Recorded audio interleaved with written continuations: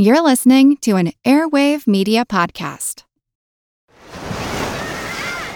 Hear that? Believe it or not, summer is just around the corner. Luckily, Armor All, America's most trusted auto appearance brand, has what your car needs to get that perfect summer shine. Plus, now through May 31st, we'll give you $5 for every $20 you spend on Armor All products. That means car wash pods, protectant, tire shine, you name it. Find out how to get your $5 rebate at armorall.com. Armor All, less work, more clean. Terms apply.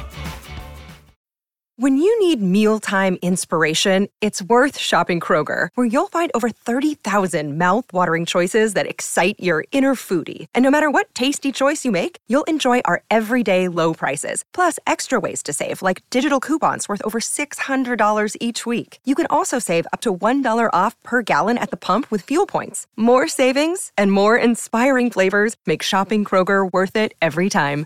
Kroger, fresh for everyone. Fuel restrictions apply.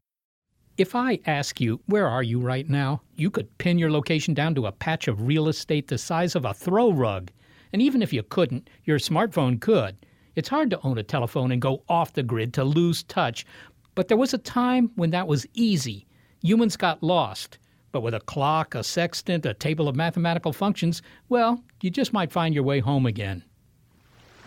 Ah, clear night. Grab my sextant and just sight the altitude of Polaris here. Check our latitude. Whoops! Oh, rough seas. Okay, now line up the horizon. Ow, that nearly took me eye out. All right, check the time on little Ben here. That's 63 degrees, 22 minutes. Ah, salt water overblasted everything. But today... Wait, is it this corner or across the street? Where is the On Shaky Grounds coffee shop? 35 Main Street. Where am I? 43 Main Street. All right, map it. And the very first question we ask friends on the phone or in a text... Hey, what are you doing right now? Okay, well, the second question... Where are you? That's for me to know and you to check Foursquare. There are prisoners who wear monitoring devices on their ankles, but they do that reluctantly. We willingly carry ours in our pockets. Determining where we are, it's become terribly simple. But knowing where we are doesn't make being stranded a thing of the past. I'm Molly Bentley. I'm Seth Shostak. This is Big Picture Science, where we step back to get the wide-angle view on science and technology and where they're headed. And our super-sophisticated position-finding equipment tells us where we're headed. It's so accurate and smart, but it doesn't necessarily get us out of trouble.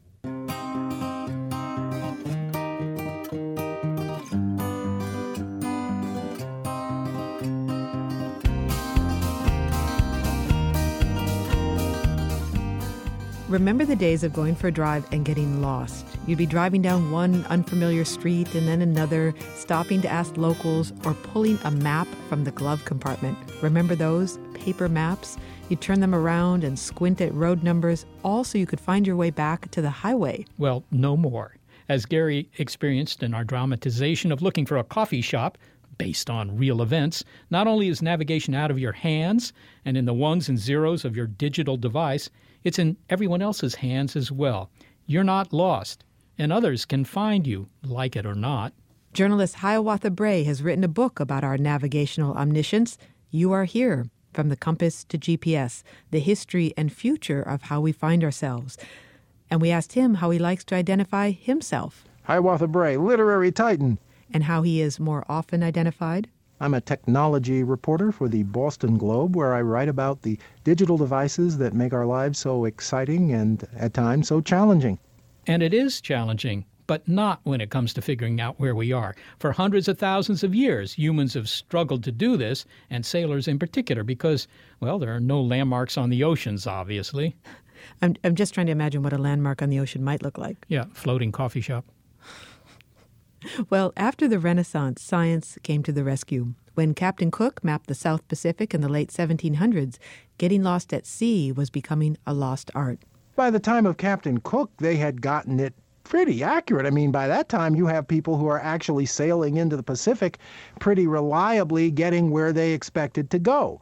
By this time, of course, you have various lunar charts that people are using to give them a fair idea of how to find longitude. Everybody knows the story of longitude and of John Harrison and his famous timepiece, but those didn't come into widespread use until really the 19th century, and people were using other methods, using lunar charts to figure out longitude. But by that time, they were getting it pretty accurate, but you still had to have very highly trained, specialized people to do it. So navigation at that time, I mean, you would measure the positions of some stars or the sun or the moon or something like that. And then you would have to do some mathematics. You'd have to do some spherical geometry. Absolutely. I mean, this wasn't elementary arithmetic. Oh, yeah. And the most important person on a ship back then was the navigator. And if you did not have a trained navigator, you just wouldn't be able to get anywhere. And a lot of the people on those ships did not know how to do it. It was a very highly specialized, almost a black art. When did radio enter the picture? When could you first use radio to, not just to call for help, but actually to navigate? Well, I mean, almost as soon as radio was invented, people realized that that was one of the things that it was going to be good for. And you start seeing people starting to use directional equipment, like in the early 20th century. You have, for example, the development by the two Italian guys, Bellini and Tosi, who come up with a device that can figure out the direction from which a radio signal is coming and home in on its location. And that starts actually fairly early on, not too long after radio broadcasts become commonplace. So these examples demonstrate, Hiawatha, how we've gone from the kind of navigation that was used by, I don't know, the Polynesians, where they found their way from one island to another by looking at, stuff drifting in the ocean, the positions of the stars. I mean, it was all very, very simple and not terribly accurate. And, every couple of centuries, they'd come up with a new way to navigate. This has been one of the biggest problems of humankind, how to navigate. Now we're at GPS, right? Absolutely. GPS, and that was an amazing breakthrough that it's almost like hitting the rewind button, because we're back to using the stars almost. We're looking into space to figure out how to find our way, but in this time in a very different way. And GPS is about, well, it's fascinating on so many different levels. Like, for example, the fact that the whole thing really got started when the Russians beat us in the space race. They didn't realize it, but by beating us in the space race, they gave us a head start in the navigation race. Do you know that story? No, tell me that story. Well, no, basically it's very simple. Sputnik's rolling overhead and the U.S. is embarrassed. This is 1957. And some scientists at Johns Hopkins started thinking, you know what? I bet you if we listen to the signal coming from the Sputnik and we analyze the Doppler shift of the frequencies, we could calculate where that satellite is, exactly where it is in space. And they figured out they were able to do it. Now, their boss was a guy who was working with the U.S. Navy, and the Navy had run into this real problem. They were getting ready to launch missiles from submarines, but they couldn't figure out how to aim them because they wouldn't know exactly where the sub is. And he said, this could be our answer. If you can figure out where the satellite is, you could reverse that and then figure out if I hear a signal from a satellite, I now know where I am on Earth. And it worked. The first time they did it was a system called Transit. And Transit worked, and the U.S. Navy used it, but it was very, very slow because there were so few satellites. And they decided to improve on it, and that's what we have today in GPS. And it works amazingly well. Well, tell me how well it works. I mean, if I have a GPS and, it tells me, okay, here's your latitude and longitude, but it doesn't give an error bar. So, I mean, what is the accuracy of that thing, or the one in my car? It depends. The ones we use for civilian purposes are already, I think, just incredibly accurate to within about usually 30, 40 feet, depending on how many satellite signals you're getting. By the way, if you have a newer smartphone like the latest Apple and so on, we not only now get GPS signals, but the newest phones also give us the signals from the Russian version of GPS called GLONASS. And if you put the American GPS and the Russian GLONASS signals together, they're even more accurate. And if you have really state-of-the-art GPS gear, you're able to get centimeter-grade accuracy. Okay, so the way GPS works then, it's basically a radio receiver. It's listening to these satellites. That's right. And it looks at the time signals coming from those satellites. It works out how long it took that signal to get from that satellite to where it is from a couple of satellites. And after that, it's high school geometry, correct that. Middle school geometry to figure out where you are. Yeah, and I'm glad you hit on that point about time. That is extremely important. One of the most important things about GPS is that it is an extraordinarily accurate measure of time. All those satellites have atomic clocks in them. The whole reason it works is because it's able to calculate these incredibly small variations in the time between one signal arriving at your phone and another signal and another. It needs to receive it from at least 4 different satellites. And the only reason it can work is because each satellite has an extremely precise atomic clock on board. So the invention of the atomic clock made all of this possible. So if I have a GPS in my car, and I would if I rented one, I don't have to worry about being lost. I mean, I might still make a wrong turn. Yeah, or the maps might be wrong. Sometimes GPS gives you incorrect information. Sure. But the days of having no idea where you are or how to get to where you're going, are those really gone now? Well, if you have the right equipment, pretty much, yes. It's not perfect, of course. There are places where GPS does not work. I mean, there are still going to be places where you're not going to be able to get a signal. But that doesn't happen that often. Although, you have to be very careful if you're using a phone-based GPS, because they use a combination of the GPS satellites and the phone system. Something really weird happened to me this year. My wife and I drove from the United States into Canada, and as soon as we got to Canada, the GPS stopped working. It was the GPS on my phone, and the phone didn't work in Canada. Well, I kind of wonder, though, whether we haven't lost something by not being able to be lost anymore. I mean, being lost was an uncomfortable feeling. Well, yeah. But on the other hand, it sort of provoked, I don't know, creative response. I mean, you had to live by your wits. Now you live by this device. I think you're actually covering something that I think is a much bigger issue, which is that in the modern world, we are constantly on all the time. And it's not just GPS. It's the fact that every move we make is recorded. There are databases that cover every area of our lives. And this is just one more example of how we can no longer disappear. Human beings used to be able to disappear and just be, by themselves. One of the implications of especially phone-based GPS technology is that not only can you know where you are at all times, but they know where you are at all times. Those phones are transmitting your location. And we're in this world now where we can't really fade away and disappear. And yeah, it does bother me sometimes. I'm a great fan of the classic age of exploration, maybe from the 1400s through the 1700s. Yeah, because you didn't have to do it. It was nasty. Oh yeah. I'm sure your chances of not coming back were always much higher than incredibly dangerous. But that aside, I have to say that a lot of those discoveries benefited from the fact that these guys got lost a lot. Oh, absolutely. I mean, everybody knows that Columbus didn't know where he was, and when he got there, he still didn't know where he was. Yes, but it's somewhat ironic, isn't it, that the great age of exploration could just as well be called the great age of lost people finding new stuff. But I'm sorry, that's what exploration is. By definition, you don't know where you're going. That's the whole point. And we find that whole concept of not knowing where you're going bizarre and almost alien to us. And I think there's a human need to get back to that. People still miss that. We like the idea of going out to places that nobody has seen before, and even if it means not coming back. And that's not a new thing. The people who settled this country, most of them came over the ocean, and they knew they weren't coming back. They knew it. They said, fine. And that's still a part of human nature, and we have, I guess, lost that. Most of the time, that's good, but sometimes, I don't know. Well, Hiawatha, where do we go from here? You've mentioned GPS can be accurate to less than a foot easily enough. Yeah. Have we come to the end of the navigational line? I mean, for centuries, there was an awful lot of brain power expended on schemes to tell us where we were, especially on the featureless expanses of the ocean. Mm-hmm. Is that all past tense now? I mean, is that just the end of that? I think so in terms of the basic toolkit. Obviously, there are still going to be needs to improve the application of this technology. Like I said, I mean, there are places where GPS is still not perfect, and you need to find other ways to supplement it. But I don't think we need to invent anything else to find things anymore. Just better ways of implementing the existing stuff that we've got. Hiawatha Bray, thank you so very much for helping us navigate a very interesting topic. Oh, you're welcome.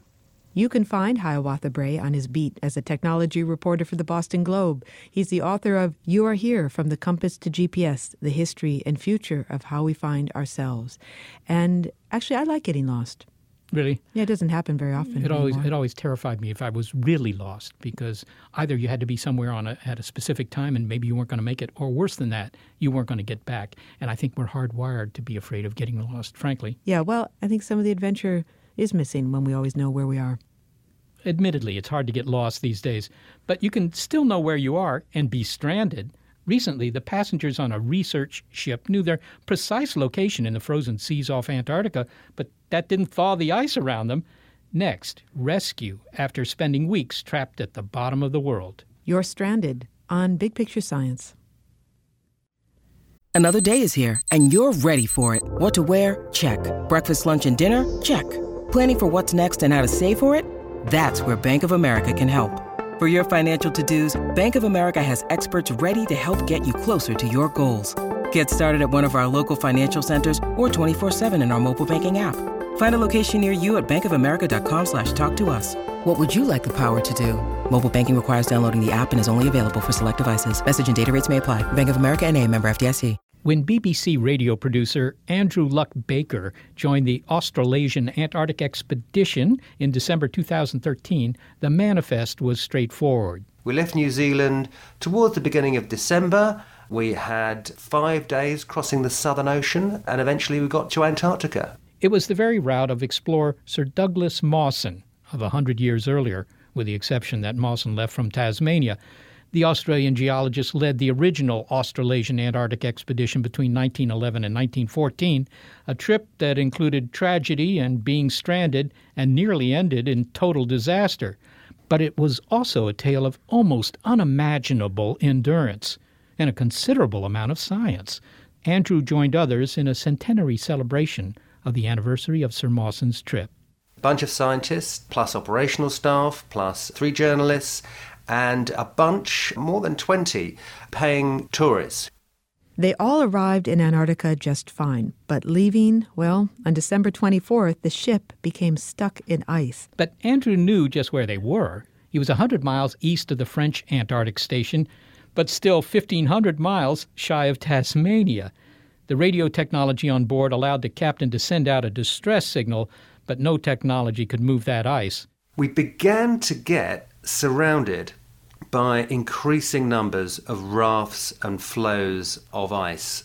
By the time we got to Christmas Eve, literally in a matter of hours, we weren't going anywhere. We had this briefing in the morning where they basically said that the captain had in fact issued a distress call, an international distress call for ships to come and help us. And this was because not only were we going nowhere, there were also some very large icebergs that were travelling in our general direction. Now, it wasn't thought at the time that anyone was going to crash into us, but one was going to pass in front of the boat by, just a matter of a couple of 100 metres. So that's when the captain hit the red button, and we knew that we were going to be there for some time. Now, Andrew, you said that the captain hit the red button. I don't know if that was a metaphoric description, if there really was a flashing red light or whatever it was. No, nothing so dramatic. Okay. But then when you realized you were stranded, what went through your mind?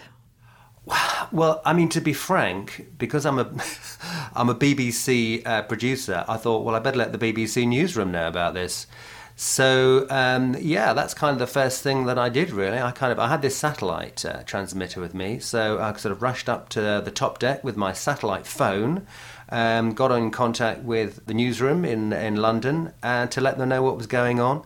And then for the next 9 days, more or less the whole time, we were stranded in the ice. I spent so much time talking to my colleagues, doing interviews with them. I didn't really have that much time to get worried with you, to be quite frank. You didn't feel stranded because you had all of that technology at your disposal. Yeah, I was very well connected to the outside world. It wasn't so much the case for, the other people on the expedition, particularly, the people who were paying to be there, the tourists. And I mean, I know, in conversation with them, I know that they were very much more feeling more isolated. And I think therefore possibly a little bit more vulnerable. They were maybe affected a little bit more kind of psychologically by the predicament that we were in, this being, a toy thing of the elements. I suppose there was one moment that I did start getting a little bit frightened, and that was one lunchtime, and we were sitting down, and we actually felt the whole ship sort of tilting to one side. I mean, not by very much, but it was you could feel it, and you could see things kind of beginning to kind of tip up. And that was, I have to say, that was alarming. I was thinking, wow, this ice is really, really powerful, and how much further are we going to tip over? Fortunately, we didn't go any further. The captain redistributed water in the ballast system, and so that righted us. Well, I'd like to talk about your rescue in a moment. But first, let's contrast your stranding with that of one that happened about 100 years ago. And that was part of the focus of your trip. Scientists on your expedition were doing experiments, and you were reporting on them, I take it, to determine how environmental conditions have changed in Antarctica since the area was first explored by the Australian geologist Douglas Mawson. He got stranded as well. What happened to him? Wow. Well, I mean, we had it easy. We had a picnic compared to Mawson. Well, he ended up being stranded in Antarctica for a year longer than he had anticipated, and this was the result of a horrendous trek that he and two other guys went on. Really tough going. They had some dogs with them. They got to a point where they decided they ought to turn back because otherwise they were going to miss the ship. So off they go, heading back towards home, and unfortunately, one of them, the young British officer, disappears down a crevasse with a sledge. He is killed, but on that sledge was most of their food for the rest of their trek, and all of the dog food. So they were in a bit of a predicament. Because they're so short of food, they start eating the dogs. Unfortunately, they were also eating the dogs' livers, which is packed with vitamin A. Some level of vitamin A is obviously essential. Too much is really dangerous. Their skin started falling off. They started getting terrible stomach aches. And unfortunately, this Swiss Mertz, he was so badly affected that he died. So there you go. There's Mawson now completely by himself. And he knew that he had to get back before the ship left for Australia. You can't begin to kind of imagine how awful, terrifying, psychologically damaging that kind of situation must have been. I mean, eventually he got back to the hut, but unfortunately the ship had left just a couple of hours beforehand. Now, he wasn't completely alone. There were 5 others who'd actually stayed behind, and he was stuck there. He had to go through another dark Antarctic winter and wait for the ship to come back about a year later. Well, you were rescued. You didn't have to wait. You didn't have to spend a year in Antarctica before you were rescued. What happened? How did you finally get off that block of ice? Well, finally, we had this Chinese breaker that was, in fact, itself got stuck in ice trying to get to us. They provided their helicopter to airlift us from the ice by our ship, and they carried us in parties of 10 for an amazing 10-minute chopper ride across to, you might describe as clear water, where there was this big Australian icebreaker. But it wasn't another 3 weeks till we got to Tasmania, I have to say. When the helicopter picked you up, did it land on your ship, or did it land on an ice floe nearby, and you had to go and get onto that ice floe and get onto the helicopter? Yeah, so what happened was that, there was plenty of ice around us. Couldn't land on the ship. So in the day before we expected it, we were hoping it was going to pick us up, we actually built a helipad on the ice. You built a helicopter pad? Well, you didn't really have to do very much. It was just a question of pushing down the snow, crunching down the snow with our boots. So, Andrew, it seems as though that nature really does want us to take notice. I mean, with all of our technology, we're still at the mercy of the elements. And I wonder if we crave that a little. Well, in one way, I suppose it's kind of good to know that there's a part of the world where humans have very little control, and that we are at the mercy of the elements. Antarctica is not a place you can tame. Antarctica is the boss. You're not the boss when you're down there. But the other side, let's not get over romantic about this. This is the place that kills people and can kill people. And, if those icebergs had been on a slightly different trajectory, they could have killed us. It could have ended really, really nastily for us down there. And I suppose that Douglas Mawson would have loved to have had some of the technology that you had, that he did not want to be stuck on the ice for a year or lose his companions the way that he did in such a horrific way, and that we have all the technology now and the safety provided by it. But 100 years ago, he would have loved to have some of that for himself. Oh, absolutely. If you think about the clothes that he wore compared to, all these incredibly engineered all-weather gear that we were in. Yeah, and he was out there for months and months in the open air camping. We were on a ship, nice heated ship, and we had all our, expensive Gore-Tex and all our kind of high-tech fibers to keep us safe and warm. But then again, as I say, if things had turned nasty, that wouldn't have saved us. Well, Andrew Luck Baker, thank you so much for speaking with us. You're welcome. We reached Andrew at his home, where he's very happy to be now in the UK. He's a science reporter and producer for the BBC.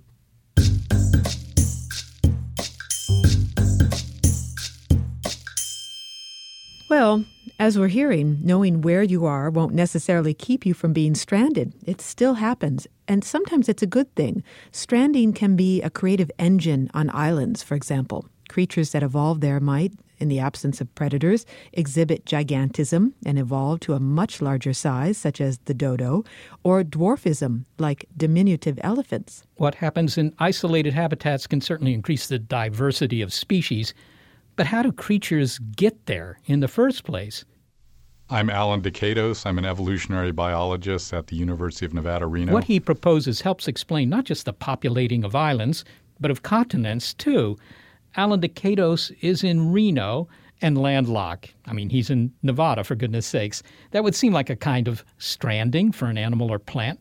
But change your temporal mindset to deep time, and what is land can become sea and vice versa. Over many millions of years, land and oceans are impermanent. The explorer and meteorologist Alfred Wegener was among the first to recognize this. In the early part of the 20th century, he was looking at a map of the world, a paper map, and he noticed that the tip of South America fit nicely with the west coast of Africa, like two pieces of a gigantic jigsaw puzzle.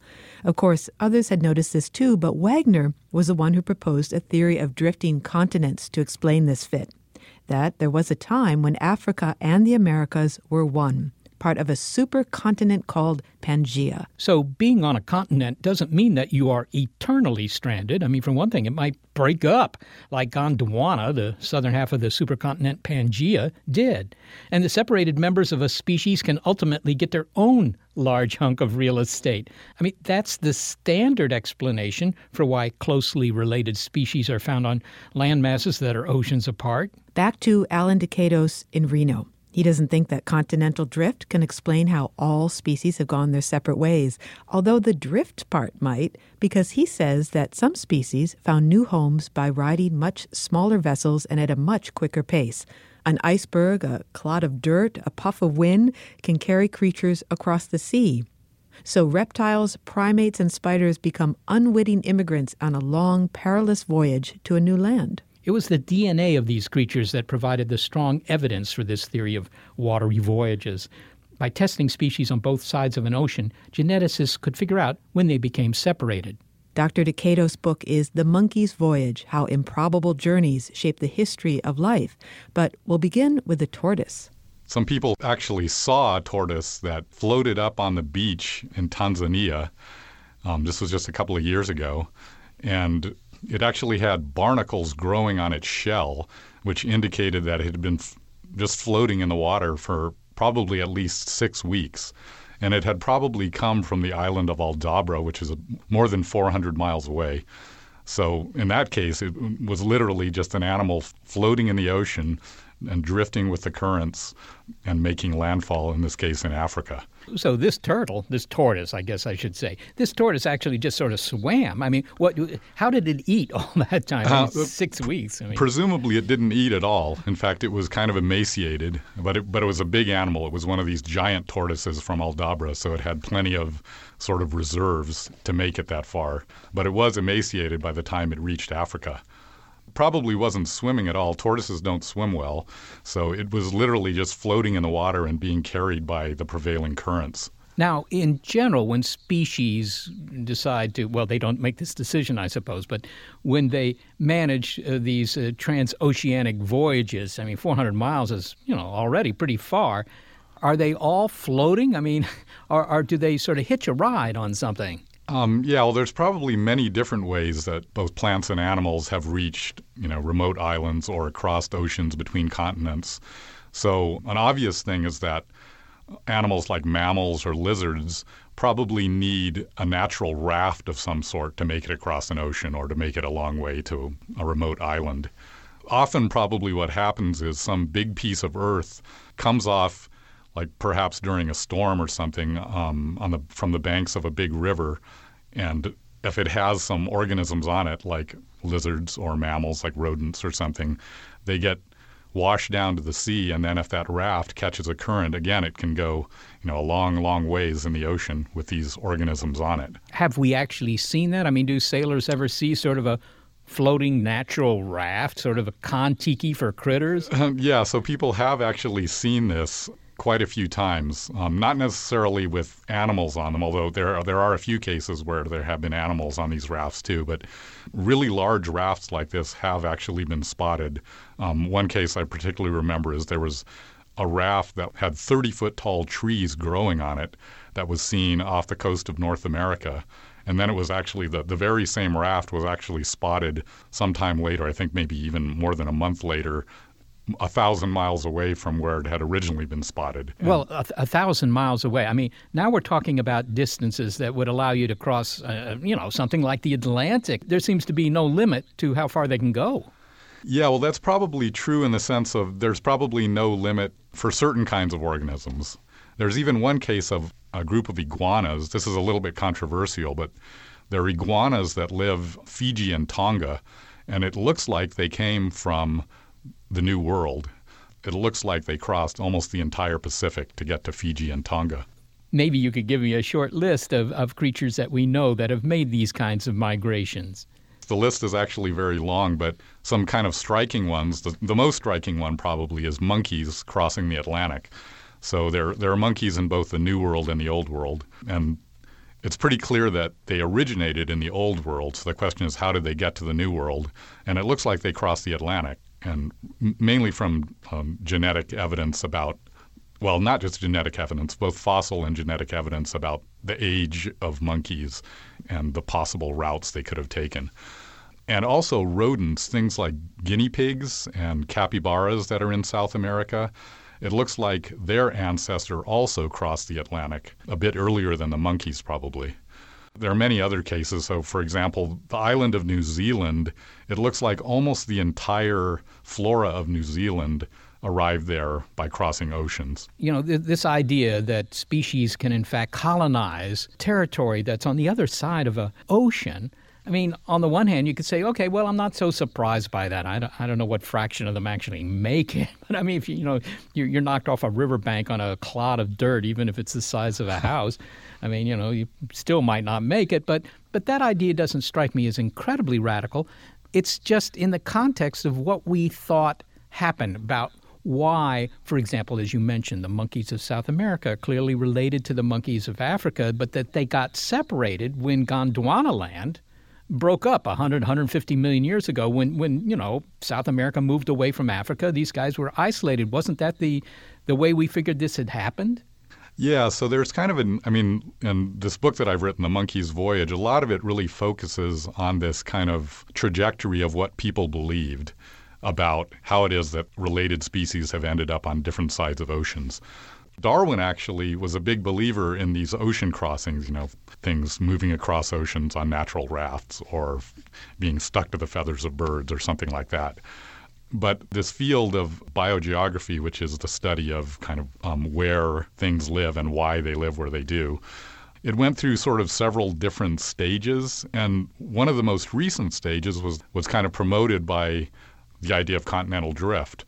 So when continental drift was validated, and this was in the 60s, then people realized, well, oh, wow, continental drift can explain these weird distributions where related species are on different sides of an ocean.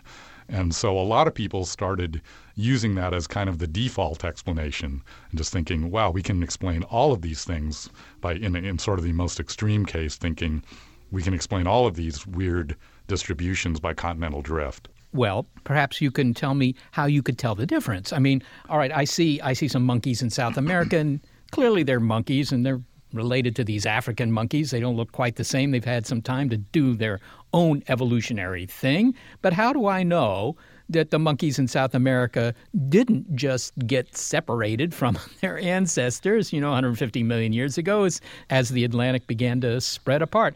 A key kind of evidence is from DNA sequences, basically.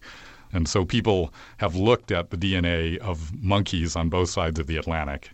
And from the similarity in the DNA sequences of the New World ones on the one hand and the Old World ones on the other, you can tell at least roughly how long ago the New World lineage split from the Old World lineage. And when you get that information, what you find is that monkeys are just not old enough to have been affected by the opening of the Atlantic Ocean, that is, the separation of South America and Africa. So that separation can't explain why they're on both sides of the Atlantic, because monkeys basically weren't in existence when the two continents were together. So it has to be some other explanation. And the something else often is ocean crossings. So for these sorts of species, the ones that can undertake transoceanic voyages, there's really they're not stranded. They're not stuck where they are. They can go from one continent to another. The Earth is not too big for them to populate as much of it as they're suited for. Yeah, well, I'd say, it's sort of all kind of a continuum. So, for things like, say, very large mammals like rhinos or elephants, there's no evidence that they've crossed, say, thousands of miles of ocean. So it is kind of a continuum, and it's different for different kinds of organisms. So it's not like everything is just going willy-nilly all over the place.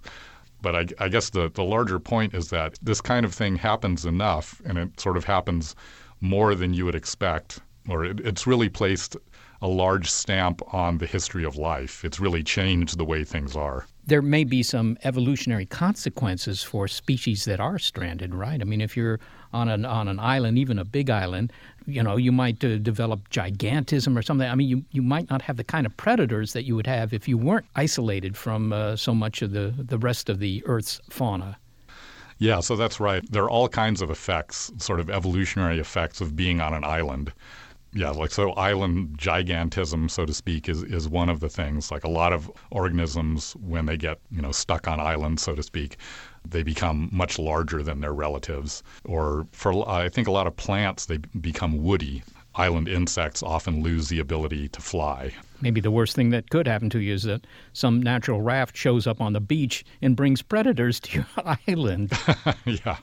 And unfortunately, what seems to be happening these days is people have brought these predators to islands all over the place where they weren't naturally occurring, and that's had a horrible effect. Alan De Queiroz, thank you so very much for being with us today. Okay, thank you. It was good being here. Alan De Queiroz is an evolutionary biologist at the University of Nevada in Reno, and he's the author of The Monkey's Voyage, How Improbable Journeys Shape the History of Life. 5, 4, 3, 2, 1, 0. There is one career choice you can make in which priority one is not to be stranded. An astronaut explains, coming up. It's Big Picture Science. Even if you've never been to space, you can imagine the experience of floating weightless over our planet, taking in the amazing views, the wonder of it all. And you can imagine the terror of being stuck there, of not being able to return to Earth, of your tether breaking on a spacewalk and you floating away for eternity. And if you can't picture that, the film Gravity will do it for you. Not being stranded in space is one of the top concerns of an astronaut, along with surviving the launch from a massive rocket built with thousands of parts supplied by the lowest bidders. Well, only a few are willing to undergo such a perilous challenge, and those who do make it seem easy. Chris Hadfield is the author of An Astronaut's Guide to Life on Earth, What Going into Space Taught Me About Ingenuity, Determination, and Being Prepared for Anything. And you may know him from a YouTube video he made of singing a David Bowie song, strumming a guitar while in space. As we said, some make it look easy. But there's no mistaking the fact that a spacewalk is not a cakewalk. It's taken very seriously. Doing a spacewalk is different than everything else that you do in life. You know, everything else pales in comparison. And the reason it is two or threefold. Number one, you're doing something really rare, really hard, really dangerous that you've trained for years and years. So there's kind of an air of importance to what's happening. The second is you are in between the world and the universe, and you're holding on with one hand. And that is an amazing place to be, to have the spaceship in one hand and look over to your right and see the whole world roaring by. And if you look over to your left, there's the bottomless bucket of the universe. It's an amazing experience visually and psychologically and professionally. I highly recommend it. One thing that I like to do when I'm flying is to get a window seat and just watch the geography below. But you've been considerably higher than that, and maybe you could describe the view from space. What have you seen that's truly extraordinary? Seth, I've been around the world 2,500 times, and on the space station, you go 5 miles a second. So you cross the whole country in about 9 minutes from one side to the other. And the beauty of it is the angle between you and the earth and the sun constantly changes. So it's as if some giant lighting technician is moving his huge light the whole time to show you the world in all different textures and colors. And you see stuff in the glint of the sun and in the shadows that you just marvel at. It's as if the world is just constantly showing you its secrets, its most beautiful aspects, and it's constantly shifting and changing every time you come around. It's gorgeous. Let me return just briefly, Chris, to this matter of being outside the space station, doing spacewalk, doing whatever it is you do outside the station. You're in your own space capsule in a way because your spacesuit is, between you and space, protecting you. Is there any sense of vulnerability there? I mean, it would seem that there should be because you are, in some ways, exposed to enormous danger. Your spacesuit is a one-person spaceship. Absolutely. It looks sort of like a suit of clothing, but in truth, it's just a well-fitting spaceship. And you're completely self-contained from the space station. The only thing connecting you is like a clothesline on a little spring.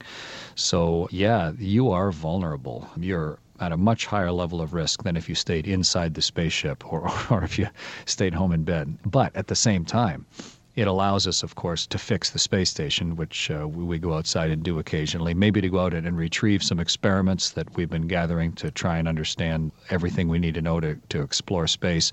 But also, you're outside seeing the world. You could not see the world the same way. The difference between sitting in your living room and looking out through, a bay window to hanging on the side of Half Dome in Yosemite or something, that's that different a visceral experience to be outside.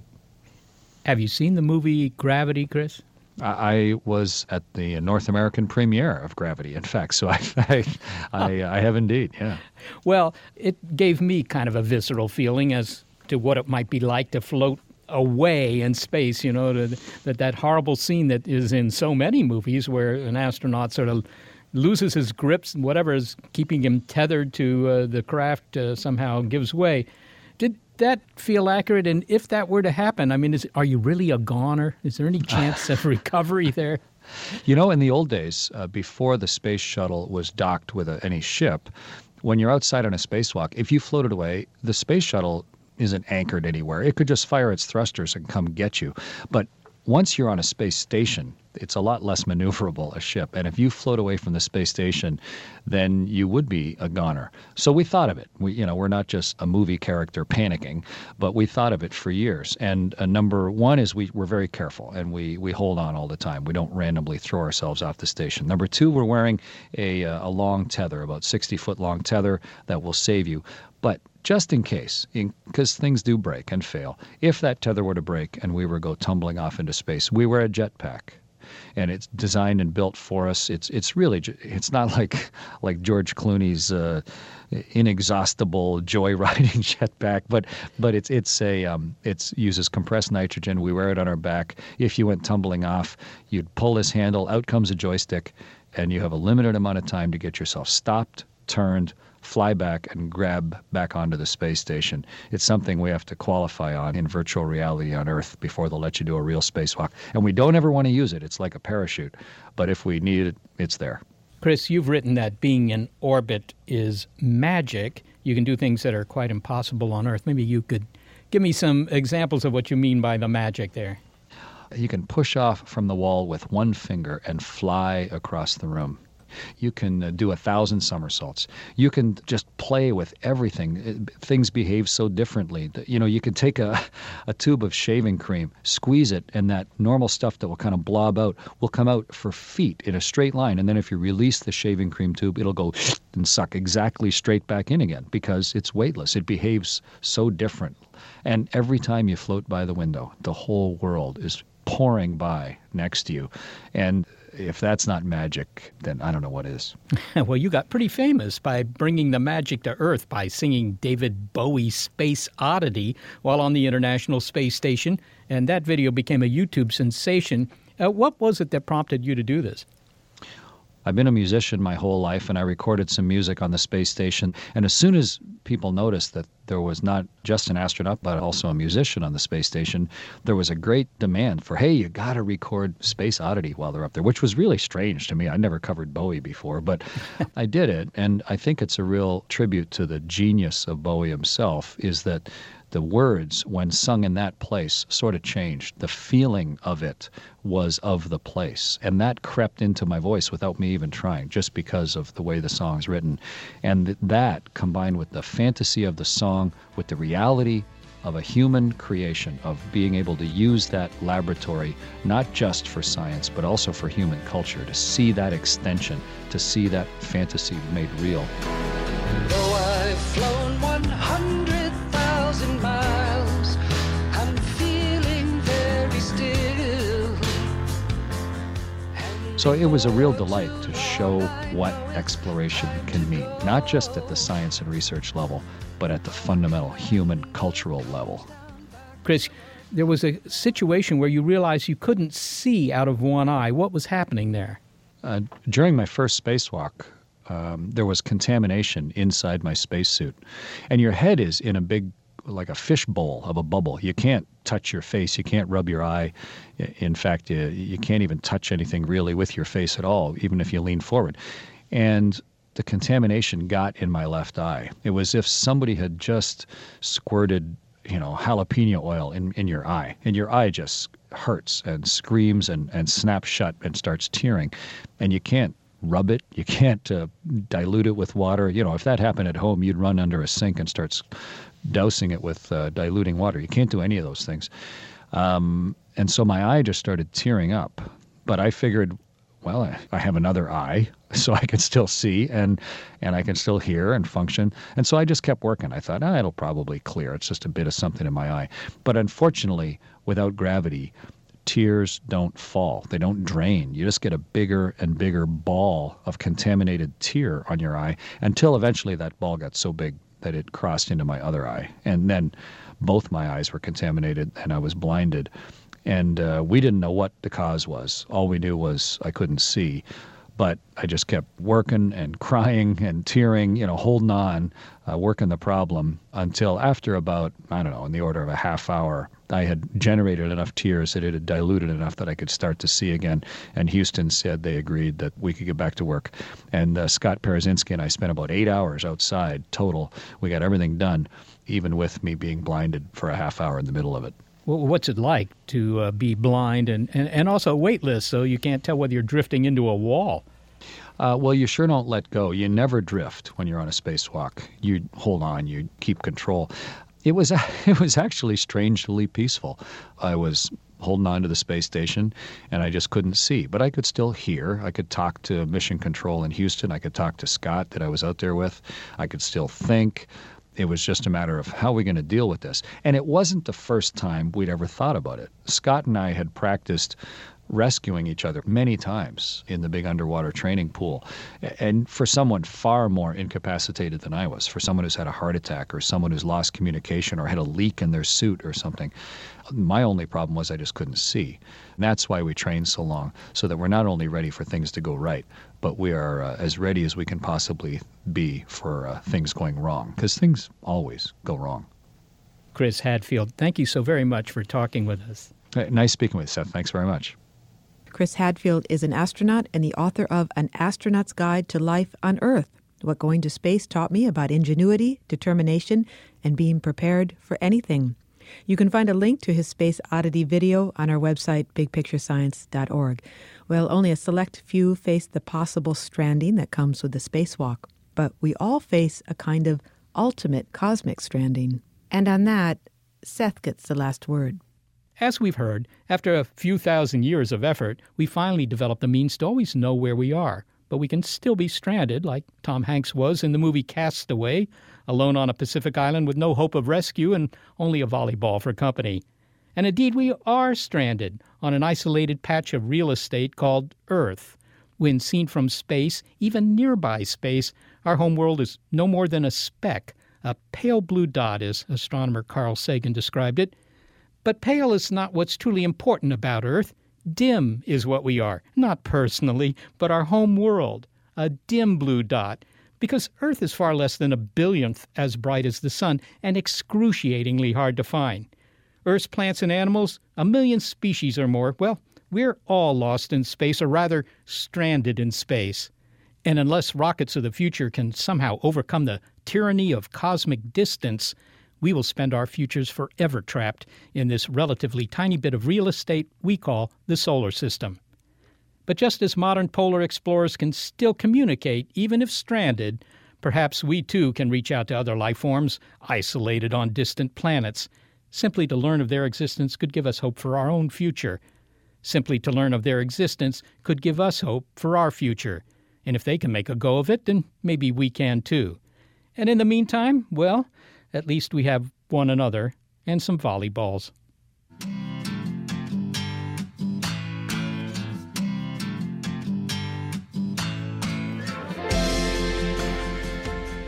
Our production team stands alone. Gary Niederhoff and Barbara Vance. Also support from Google and Rena Shulsky-David and Sammy David and the NASA Astrobiology Institute. Big Picture Science is produced at the SETI Institute, and a big thanks also to our listeners. Your ears have been attuned to Stranded. But it's not the only episode. There's more on Big Picture Science on iTunes and through the link on our website. While you're online, you might find and even download our Big Picture Science app. It's on iTunes, Android, and Windows 8. And if you're a podcast listener, but you prefer over-the-air radio because it helps you feel more connected with others, well, check out the listing on our website of radio stations that carry the program. And if your local station is not on that list, well, consider letting them know you like this show. Where's the coffee shop again? 35 Main Street. And where am I? 33 Main Street. Okay, map it. Seriously? Just take like 5 more steps. Oh, okay. Now where is it? You passed it.